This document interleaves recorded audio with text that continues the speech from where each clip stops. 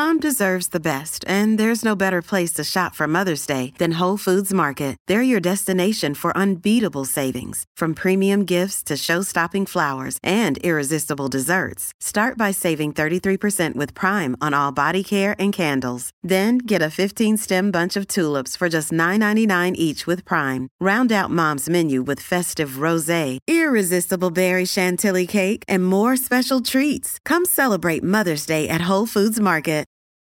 Your brain needs support, and new Ollie Brainy Chews are a delightful way to take care of your cognitive health. Made with scientifically backed ingredients like Thai ginger, L-theanine, and caffeine, Brainy Chews support healthy brain function and help you find your focus, stay chill, or get energized. Be kind to your mind and get these nootropic chews at ollie.com. That's OLLY.com. These statements have not been evaluated by the Food and Drug Administration. This product is not intended to diagnose, treat, cure, or prevent any disease. If you're struggling to lose weight, you've probably heard about weight loss medications like Wegovy or Zepbound, and you might be wondering if they're right for you. Meet PlushCare, a leading telehealth provider with doctors who are there for you day and night to partner with you in your weight loss journey. If you qualify, they can safely prescribe you medication from the comfort of your own home. To get started, visit plushcare.com/weight-loss. That's plushcare.com/weight-loss. plushcare.com/weight-loss. Welcome to the New Books Network. Hello, this is Leo Valdez, and I am your host for today's episode on the LGBTQ Studies channel on the New Books Network. Today, I'm with Hugh Ryan, a writer, curator, and LGBTQ historian based in New York City. His first book, When Brooklyn Was Queer, won a 2020 New York City Book Award and was a New York Times Editor's Choice in 2019. Today, we will be discussing his second book, The Women's House of Detention, A Queer History of a Forgotten Prison. Hugh, thank you for being here with me today. Thank you for having me, Leo. I'm really excited. Awesome. I wonder if you could begin the interview by telling us a bit about yourself. Sure thing. Well, like you said, I'm a historian, curator, and author, but it was a slow road to get myself there. I didn't really start writing and doing queer history in the way that I do it now until I was in my 30s. Before that, I had been a social worker, a travel writer. I wrote kids' books under a variety of ghost names. I kind of bounced all over the place. So this has been kind of the excitement of my last 15 years, bringing this queer history to the page. It's something I loved my whole life, but only in the last, like I said, decade has it been something I could possibly do as a career. So I'm really excited to get to talk to the New Book Network about all of this. That's amazing. That's amazing. Yes, you've seen you're a prolific writer with 9 young adult novels under your belt. And it's an inspirational path that you've taken for sure. Well, inspirational and roundabout. Well, I feel that's the queer way, Very true. Yeah, for sure. So, first question I wanted to ask is just how you learned about the House of Detention and how you got interested in researching it and how you decided to write the book in the first place. It's funny. For a place that I knew so little about when I started this book, when my eyes kind of trained into it, it suddenly was everywhere. But what started me there was actually my first book, When Brooklyn Was Queer, where two of the folks that I wrote about, Mabel Hampton and someone who I did not know their first name when I wrote that book, but I later discovered they were named Big Cliff Trondle. Those two folks in my first book went from Brooklyn into Manhattan, and eventually into the House of Detention or the women's court that was connected to it. And so I started to get aware of its existence in that moment. And I was already thinking about prisons as places that created queer records, right? That we could find people who were arrested and maybe find out more about their lives. So prisons were on my mind generally, and the House of D was sort of tangentially on my mind. But then when I started thinking about what I wanted to write about next and was trying to see how to move the story forward of New York City's queer history and sort of what queer history in America is, and to look more at the mid-20th century, I started finding all of these references to the House of D. The first and probably the most important one was activist Jay Toole, who is a sort of prime person in the book is one of my narrators, one of the folks I've interviewed over and over again. She was formerly incarcerated in the House of D at one point, and she leads tours of the West Village to educate young people about the House of D because she felt that it and the folks who passed through it, like her, were in danger of being forgotten.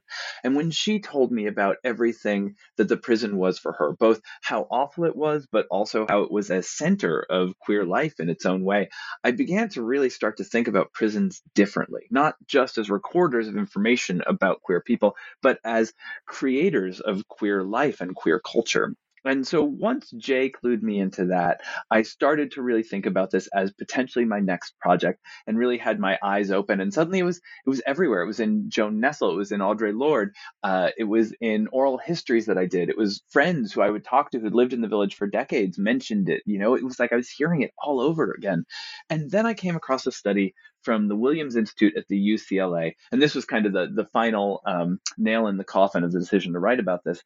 They had found that 40% of folks currently incarcerated in women's prisons identified as LGBTQ.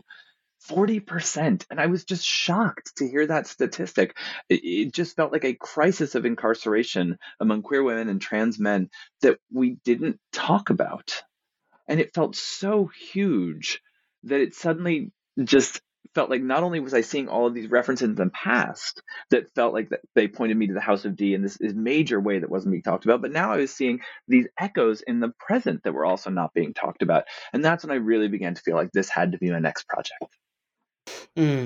That makes so much sense. I love how you talk about how prisons as a site of queer records, which, you know, many authors have used criminal or records from the carceral state to discuss queer history. But what you really do in your book, which I loved, was like place the jail at the center of queer cultural life, the creation of queer life. Could you talk a little bit more about that? Was it just happenstance that New York City built a prison in the heart of the queer world? Or was it, you know, the result of a type of co-creation? How did that occur? Yeah, I mean, it's definitely the latter. It's definitely co-creation. And this was one of those things that I really had to learn about in doing this research. Greenwich Village already had a bohemian reputation going back to the mid-1800s when I wrote about Walt Whitman partying there in bars. But it gets this major bohemian destination vibe in the late 19 teens and early 1920s. It becomes a slumming destination for tourists and for rich people, and a place where during Prohibition you would go to see shows at, you know, pansy bars and other, you know, not gay bars. And I was curious about that moment, right? Why does Greenwich Village become the queer destination? What was it about Greenwich Village? Because I knew from my research that Coney Island by that point already had bars and bathhouses that were gay as we would think of them today. And yet it didn't develop institutions for queer women the way that Greenwich Village did, nor did it develop the reputation for being a queer location the way Greenwich Village did.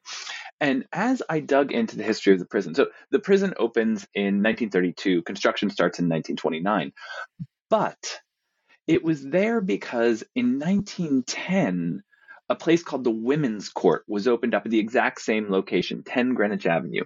And the Women's Court was a court for women arrested at night for prostitution or intoxication, these crimes against the public order for which men were never arrested. And the Women's Court was a place really where improperly feminine women were taken by the police throughout the 19 teens, the 20s, the 30s, into the 40s, and then through the prison extended into the 60s and 70s. So at the exact moment where Greenwich Village starts to get this reputation as a place you come on a slumming tour to see wildlife, to see queer sexuality, to see these drag shows, to see strange people on the streets, and see bohemians, it was also a place where women and trans men and non-binary people, though they were not using the language generally at that time, were being brought by the cops for bucking the conventions of gender, right? And those two things, I was like, well, they've got to be tied together, right? How could they not be? But then I found that they were actually specifically tied together. The people who founded the Women's Court very much intended it to be a tourist destination. They made flyers advertising that people could come and visit. They made sure that it had seats that were raked like a stadium or an auditorium so that everyone had a good view. And the officials in the court system actually said that the most valuable part of the women's court was showing other people a procession of poor women tied to a life of sin. It was intended to be a tourist destination.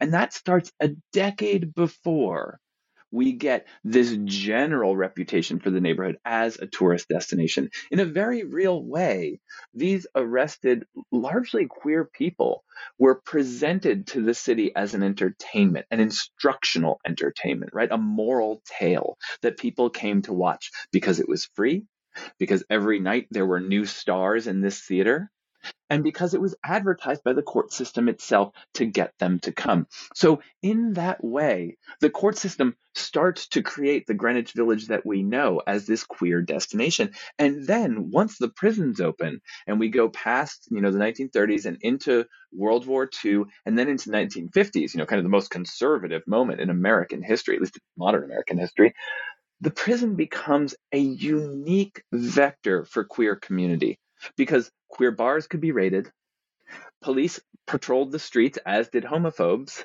and you weren't even safe in your private residence from getting arrested. But no one could shut down the queer people in the prison because the government was the one bringing them there. So the court system creates the village as a queer destination, as a place to come see queer people, so as a destination generally. And then at the time when the government is repressing most sites of queer community, it cannot repress the prison because it is creating it. Wow. Yeah, when I read that about the women's court and about people coming and sitting in the audience, for lack of a better word, it was just horrible. People using the suffering of others as a spectacle and as a form of entertainment. It really drove home, those connections there, not just slumming in terms of, a site of tourism, but, the actual women's court and seeing people come in and be tried and everything. That was remarkable. Yeah, it's moral tourism, really. And it still continues to this day. I mean, there are still places. I mean, think about how many people have been watching the Amber Heard Johnny Depp trials, right? We still treat trials as a kind of entertainment. That's true. That's very true. Yeah. So building off of that, you talking about the prison, starting in being found in 1929 and closing in 1974. That's quite a tumultuous period in U.S. history. And also, when I was reading your book, I thought a lot about Boots of Leather, Slippers of Gold. And, because that book also talked about lesbian life and the kind of lumpen, as you refer to them in the book, that were the backbone, of gay liberation. So I was wondering how you see your book changing the way we think about queer history, and you calling the jail a vector, the site of queer culture and cultural building, because, as you say, you can't shut down this prison like you can a bar, so how do you think that putting a jail in the center of queer history changes our perception of the past? Well, I hope it does it in a couple of ways. One is that I think that by putting the jail at the center of queer history, it starts to politicize this history in different ways, right? When we have Stonewall as the heart of it, which is still, an important moment, and the jail is actually 500 feet from the Stonewall Inn. The folks inside rioted during the Stonewall riots, right? They participated. When we just see the bar as the center of that history, it gives us a very narrow slice, a very particular set of people who were there, a very particular set of issues. When we start to bring in the prison, we see a much wider scope of what it means to be punished by the state, for being queer. Most of the folks I write about weren't arrested because they were queer. There was no law on the book saying you're a lesbian, we're bringing you to jail, but rather their gender nonconformity ensured often a life of poverty. That poverty meant that they couldn't feed themselves because they were gender nonconforming and seen as women. They weren't seen as eligible for the only jobs women were thought to be able to have: wife, maid, mother. For all those things, you needed to be feminine, right? So in these ways, the people in the prison were being punished for being queer. And when we center that kind of punishment, as opposed to this specific a raid on a gay bar that was mostly frequented by gay white men, we just get a really different scope to the story.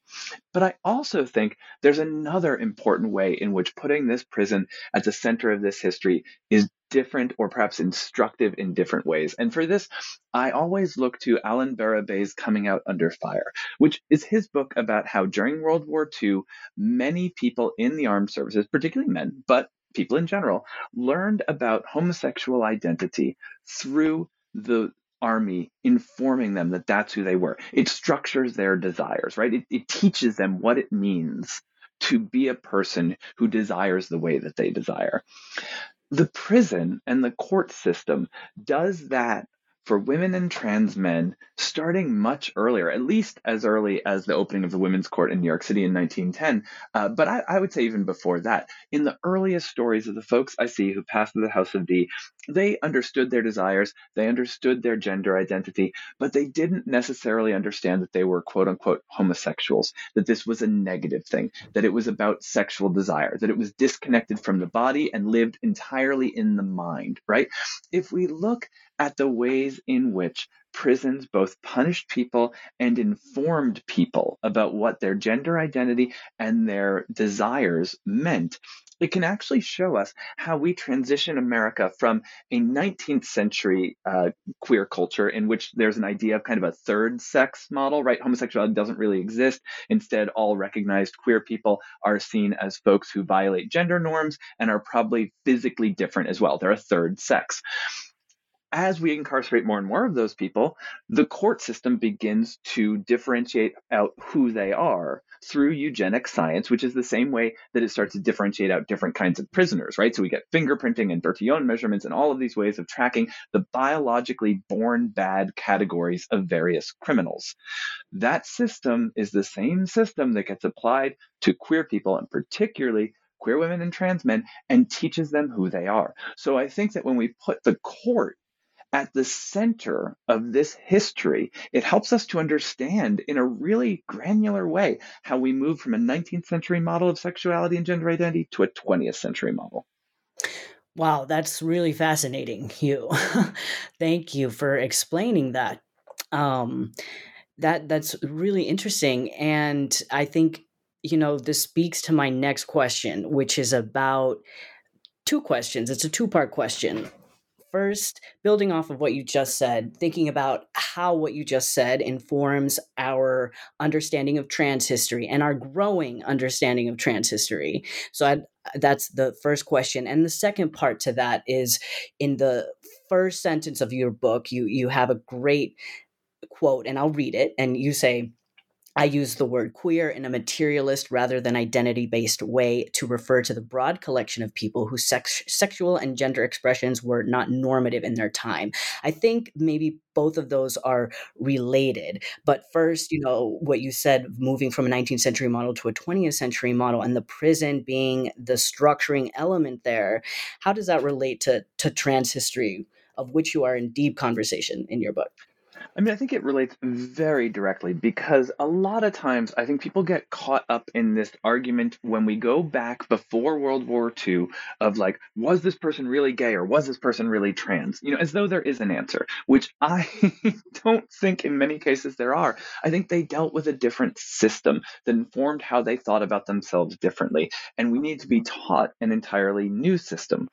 As that system is being taught, it's very much focused on a rejection of this 19th 19th century system, which is all about gender. Instead, we're moving into a very homosexual system in the 20th century.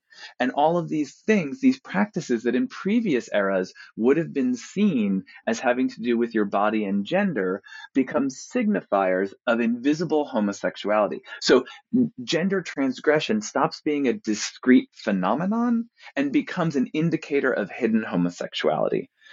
Professor Jen Mannion writes about this really brilliantly in their work on female husbands and early prisons in America. I think that their analysis is really just like spot on.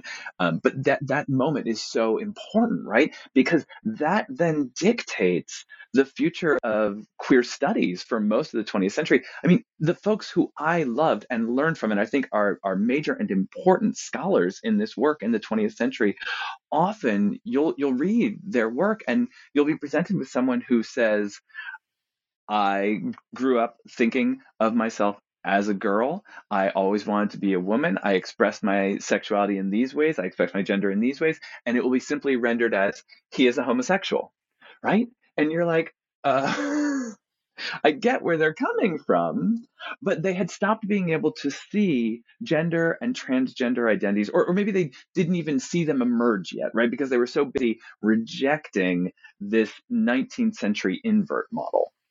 So in that sense, I think that what this system change sets up for queer studies is an invisibilization of trans people and trans desires and trans identities in this early formative period when we're doing the first gay histories, which then leave those of us who grew up in reading those histories with a skewed idea about transgender history, right? Because we've been taught to see all of these things as indicators of hidden homosexuality. And in fact, the people expressing them were often taught those same exact things as well. And that's one of the hard things going into the second part of your question about why I talk about materialist versus identitarian takes on history.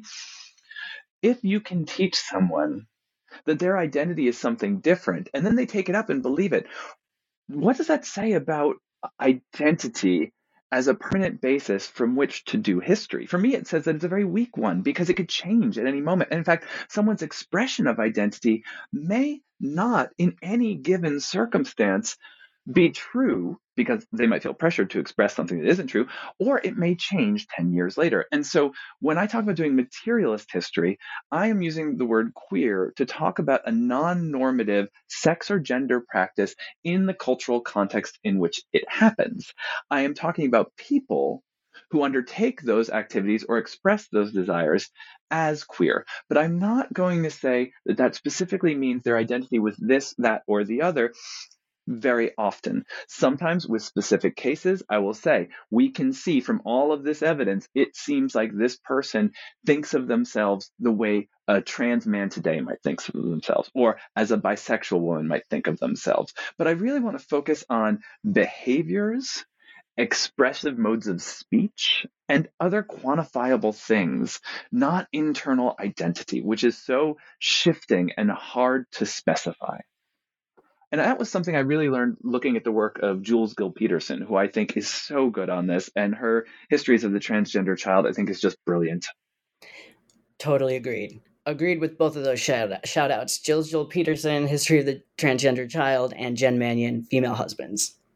Absolutely.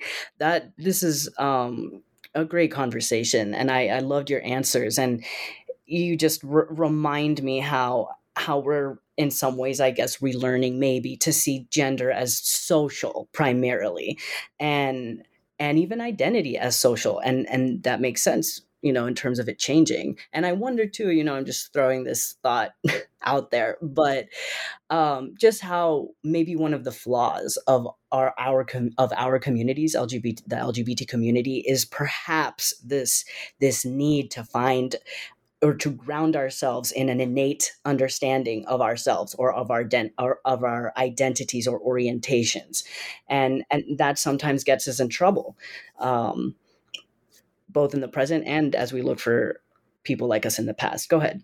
Oh, yeah, I was just going to say absolutely, because I think so often that immediately goes back to biology in some way, right? And sort of like, I can't help it, so therefore I deserve rights approach. And I don't like that premise, right? I don't think I deserve rights for things that I cannot help being. I deserve rights because what I am is what I choose to be, and no one else has a say in that, so long as I'm not hurting someone else. So I agree. I think it leaves us in a weak position very often. Absolutely. Yes.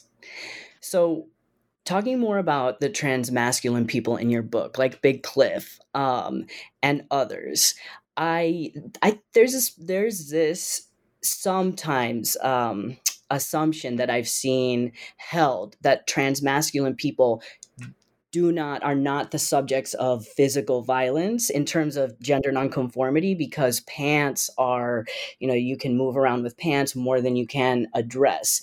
Now, what was, taking this question, what kind of violence, if any, but I know that they did because I read the book, but what kind of violence did transmasculine people experience? And how did they show up in the archive? And what did you learn, I guess, throughout your research that maybe surprised you? Yeah, I mean, absolutely. Trans men and transmasculine folks faced violence. It was different kinds of violence in different periods. One thing that gets repeated over and over again is pre-World War II, you don't see as much of the kind of street level homophobia and transphobia that's about assaulting a random stranger.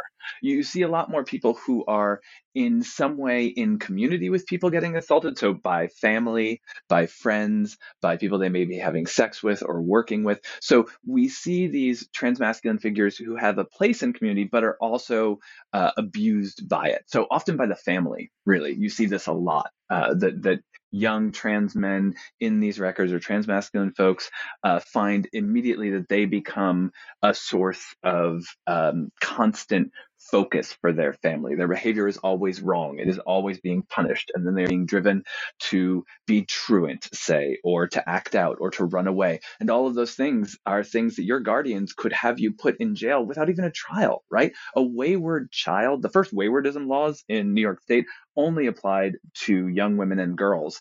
And they applied to people up to the age of 21. And they made it possible for your guardian to place you in prison without ever having you tried. All they had to do was say that you were wayward, right? So we see these kinds of violence, this attempt to reconfigure our carceral system, which had previously been aimed at the violent antisocial acts of white men, into a form of social control for women and trans men who are improperly feminine. So the violence of the family trying to force femininity on children they perceive as female in order that they can grow up to be morally correct and economically prosperous. Because again, someone who's assigned female at birth only has a couple of jobs available to them: wife, maid, and mother. And you need to be female for all of those. You need to be feminine. So it's a moral and an economic proposition to try and force these children to be feminine. And as women, broadly writ as a social category, move more into the public sphere post-Civil War, that's when we get a prison structure that suddenly is focusing on them because they are moving into the public sphere out of the grasp of the family. And when that happens, that violent enforcement of femininity has to be given to a state agency, and it ends up in the carceral system. That makes a lot of sense. Thank you. It also makes me think, and it reminds me of just how rigorous your book is. And I know I said this at the start of our conversation, before the interview started, but you just are like a detective, basically. I mean, reading your footnotes is amazing, and also this large archive that you draw on, the WPA, which is short for Women's. What remind me Women's again? Prison Association. Women's Prison Association, and so. Can you talk a little bit about your archive? And specifically, sometimes I've gotten the question once, when I've done a presentation at a conference, I was asked, how do you find trans people how do you find this work, Leo? Is it just oral history, with an italicized just there? So your book you did do some oral histories with Jay Toole and Crooks, who was the girlfriend of Afeni Shakur, and I have a question about that later, of course. But can you talk about your archive and the WPA, how you found it, number one, and also just how that unraveled? I would say the first full year of this work was finding the archives that I would be using, because I didn't want to tell this story from the point of view of the carceral system, because prisons create a lot of data, like very specific numbers that treat people like fungible objects that have no specificity, no life story, no humanity. So that data is not very good for producing story or narrative or things that we can learn from. But it's also really shittily kept, right? It's bad record keeping. The data produced by prisons is inevitably bad because it's always being produced for one of two reasons: either to justify the people they have incarcerated or to ask for more money. Right. And both of those things are not neutral records. No record is neutral, but those biases were inimical to the work that I was trying to produce. So I knew I couldn't just rely on governmental records. I had to find the stories, ideas, thoughts, and experiences of these women and trans men as close as I could to in their own words. I tried early LGBT organizational files like the Mattachine Society and the Daughters of Bilitis, the Society for Human Rights. It didn't really find much about the House of D. I found a little bit about prisons occasionally, or prison pen pals sometimes, and a little bit about laws, but then only really specifically around like sodomy laws and raids on gay bars, right? Nothing that was sort of broader than that. Next, I tried looking at the LGBTQ periodicals, especially the earliest ones that had come out. But again, it was very similar. Nothing really about the House of D until late 60s, early 70s, when we start to see all these liberationist papers coming out. In that moment, you start to get more records. But for the earliest years, the 30s and the 40s, really not very much. Then I tried looking at the collections of famous LGBTQ people from the right period and the right time, hoping there'd be some overlap. There's a tiny bit there, but not much. So that took about a year. And I started to think that I was not going to be able to write this book. And I actually sat down to think about other historians and how they do this work, how they look at limited or non-existent archives. And I was reading Saidiya Hartman's brilliant book, Wayward Lives, Beautiful Experiments. And she talks about the importance of imagination, both imagination in working around the limits of the archive to imagine what we cannot know, what is not captured, but also to imagine our lives of our subjects, the people we want to write about, to understand where they might show up in the archive. And that's what I was thinking about, how you end up in the archive, right? And it's one of two ways. Either you have power, and so people ask you questions and then they publish them in the newspaper, or you write your own books, or you establish a professorship at NYU, or you own your own home and you have children and descendants who want to take care of you and they preserve your materials. In all these ways, you enter the public record on your own terms. The rest of us enter the public record because someone else has power over us. And that was largely going to be the case for the people I was looking at. But I needed to find positions in which those people in power were going to keep the kinds of records I was interested in, the women and trans men's thoughts, experiences, ideas. I needed to get as close as I could. And that's when I hit on social workers. I had previously worked as a kind of youth worker, social worker in New York City, so I knew about the kinds of records we were keeping. Because I knew that criminality, queerness, and economic prosperity were all entangled with each other as ideas at this time, I was pretty certain that social workers working with formerly incarcerated people were going to be talking about queer things. I wasn't sure how it would be written. I wasn't sure if it would be coded or open. I wasn't sure what language they would use, but I thought it would be in there somewhere. So the Women's Prison Association, still around today, great organization. They are the first freestanding organization working with formerly incarcerated women in the country. They were founded in the mid-1800s. And in the 1980s, they gave 140 boxes of case files to the New York Public Library. And no one had ever looked at them, because when they were given, they were trying to protect the identities of many of the people in those files who could have still been alive. So they said, if any file is less than 70 years old, you need to get specific permission from the WPA to look at it. The files, when they were donated, were in alphabetical, not chronological order. So the library, which does permissions at a box level, assumed there was at least one file less than 70 years old in every box, and made every box off limits to researchers who had not gotten specific permission from the WPA. So no one ever looked. These files have been sitting, right? The subtitle of my book is about a forgotten history, and in many ways this history has been forgotten. But I am writing about a prison in the heart of Greenwich Village in the 20th century using an archive that has sat in the New York Public Library since the 1980s, right? So the fact that it took me this long and this much work to find it says something about how well hidden all of this stuff is, but also how present it is and how right there in some ways it is too, I think tells us something else. Anyway, I finally got the access. I wrote to the WPA and they said, of course you can look at these files. We don't think you're going to find anything in the 30s and 40s. We don't think we were talking about queer issues, but like, please, by all means, go ahead. And within 2 hours of looking in the first box, I had found hundreds of pages about queer people. It was revelatory.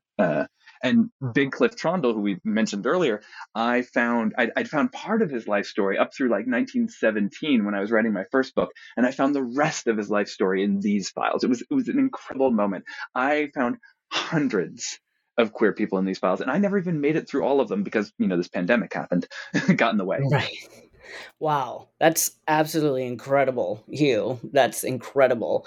I'm so glad that you were so persistent in looking for records for the House of D, and that you finally found them, because they are remarkable records. I mean, there's so much detail, and there are a lot of people who speak with their own words. There are some moments where people say, "I've always felt like a boy. This is my name." And in fact, in one case, they refused to give the judge their birth name.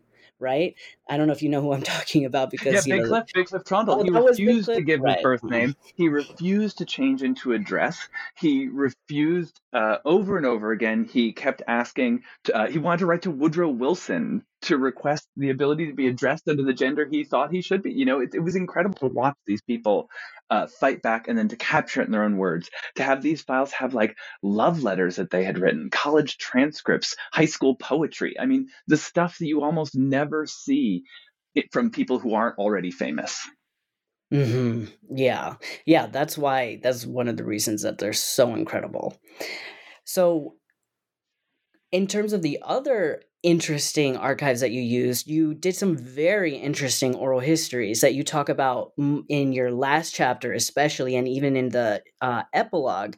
And I think one of the ways that you used oral histories was to connect the Black Power movement and the gay power movement together. Could you talk a little bit about those connections?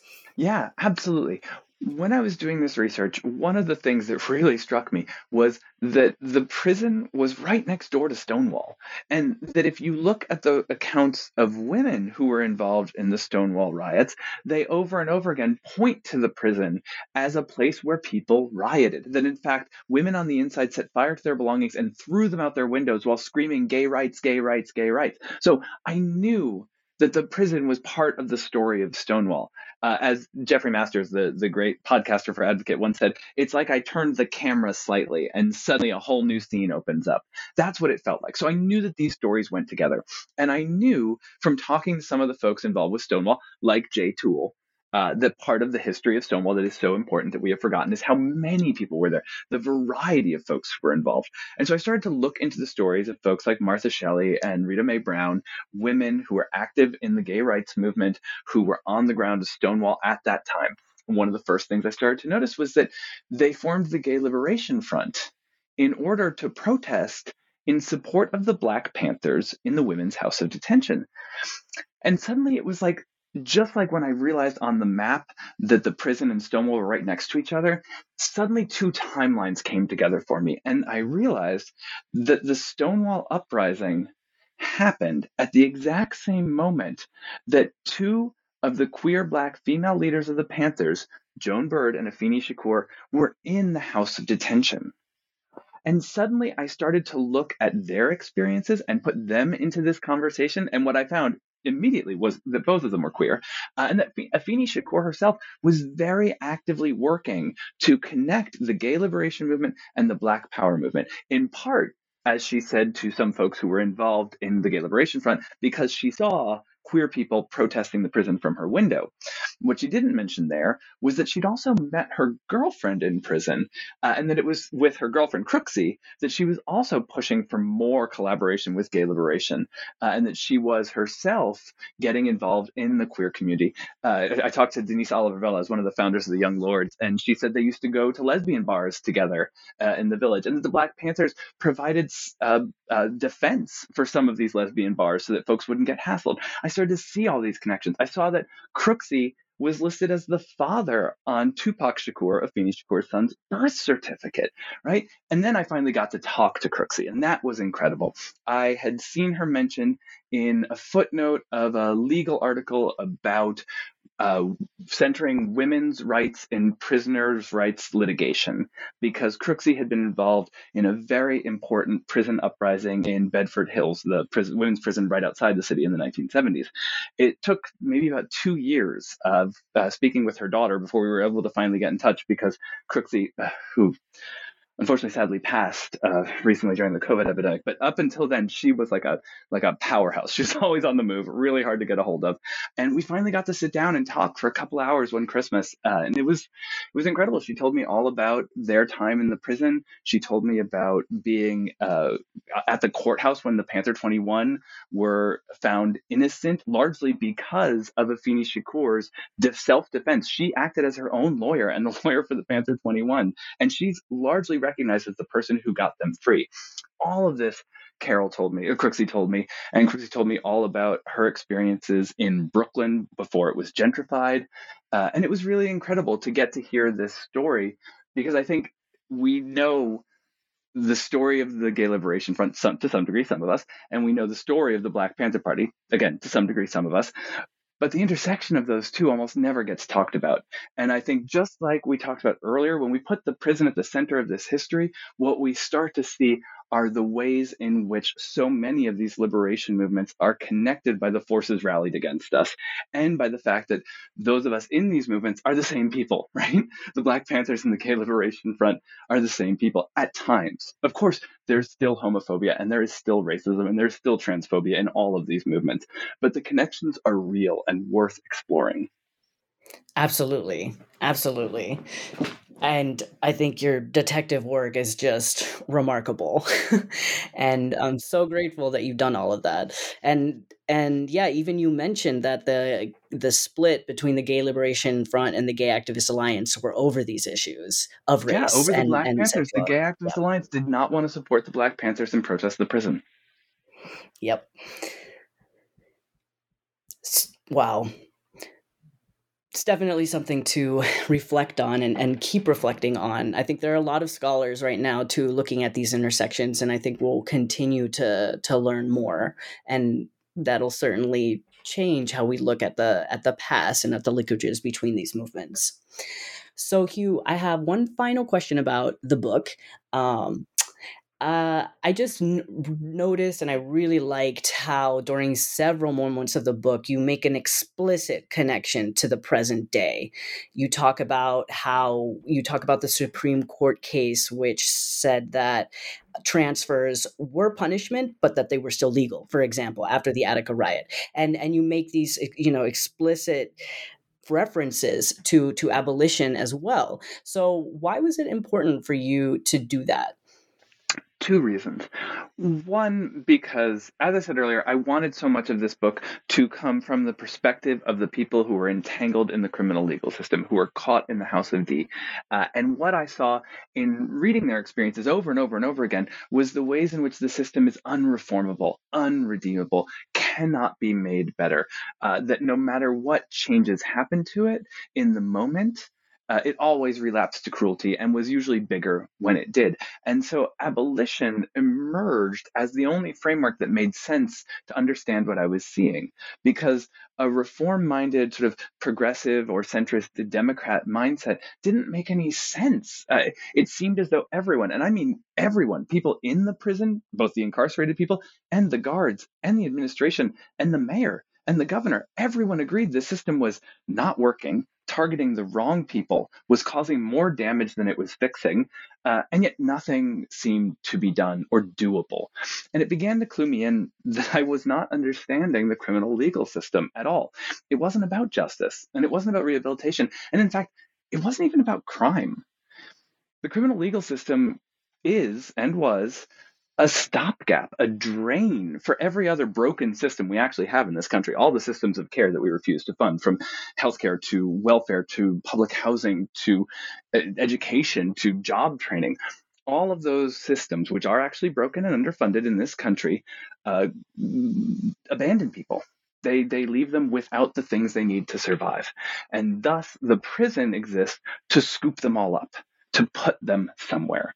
And because queer people, who are often abandoned and without care because our country sees care as the thing that should come from the nuclear family, which so often pushes queer people out, queer people are always going to end up in need of care. And so abolition emerged for me as a really important framework to make sense of what I was seeing and why the prison system was able to function the way it was. And of course, I came to that from folks in the prison themselves. Angela Davis being really the first one who was incarcerated in the House of D, but who really, reading her autobiography and reading all of her other work after that, really drove home to me what abolition truly was and why it's the floor for fixing our problems, not the ceiling. We have to start there because everything else is broken.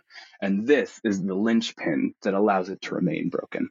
So that's why abolition became such an important frame for me. And the connections to today became so important because I think what we get with reform, a lot of times, liberal reforms, is things become on the surface better. They become more fair in the sense that it is harder to point to a specific law or moment of exclusion. But the system itself is still doing what it was doing, right? And so it becomes harder and harder for us to see the ways in which the system is odious and focused on queer people because we have stripped out the language and the specific provisions that made it visible because those were protested against. So by making these connections between the ways in which all of these things are still operative today, I thought it would help for people to see that the system may have changed in certain small ways. It may have been tinkered with around the edges, and it may have a sort of kinder, gentler face. But underneath, it's still the same, and it is still criminalizing queer people, which is why 40% of people in women's prisons and 40% of people in detention centers for girls identify as LGBTQ. Yeah, those statistics are remarkable and alarming. That makes a lot of sense. I love how you put it in terms of abolition as a framework to from which to analyze the situation. I'm going to continue thinking about that for sure. Yeah, they were really the only people whose analysis made sense. Every other analysis, just if you looked at it in a long enough historical frame, fell apart. Right. Mm-hmm. Yes, absolutely. Absolutely. Well, Hugh, I don't want to take up too much of your time. So I wanted to ask one final question for our listeners so that they can be more in tune with your amazing work. And hopefully everybody will pick up a copy of The Women's House of Detention and read it. But I wanted to know what you're working on now. Right now, I am working on Gay Sloth Month, where I sleep a lot.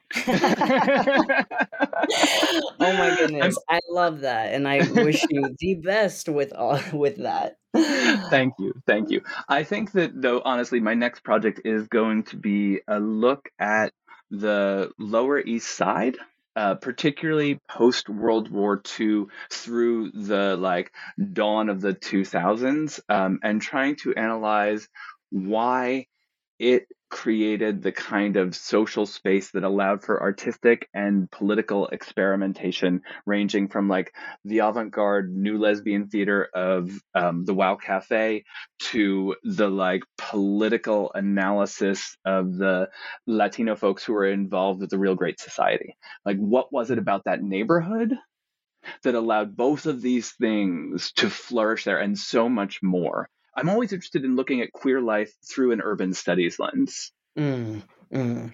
I agree. I wish we had more time to talk about that, but that's really fascinating. Lower East Side. Well, I look forward to following you and your work and reading that next book eventually, which I'm sure will be published before I finish my PhD. Oh, I don't Seeing know about that, but how quick you work, which is also admirable. well, thank you Um, so much. This was a really fabulous conversation, and you know how much I respect your scholarship, and I'm so excited to see what your work comes with. And I just love being in conversation because I think the work you're doing is so important, and I like that you're putting my work in conversation with your work and with trans and carceral histories generally. Thank you, and absolutely, I look forward to citing your work many, many times in my dissertation. All right, well, thank you so much, and I'll stop the recording.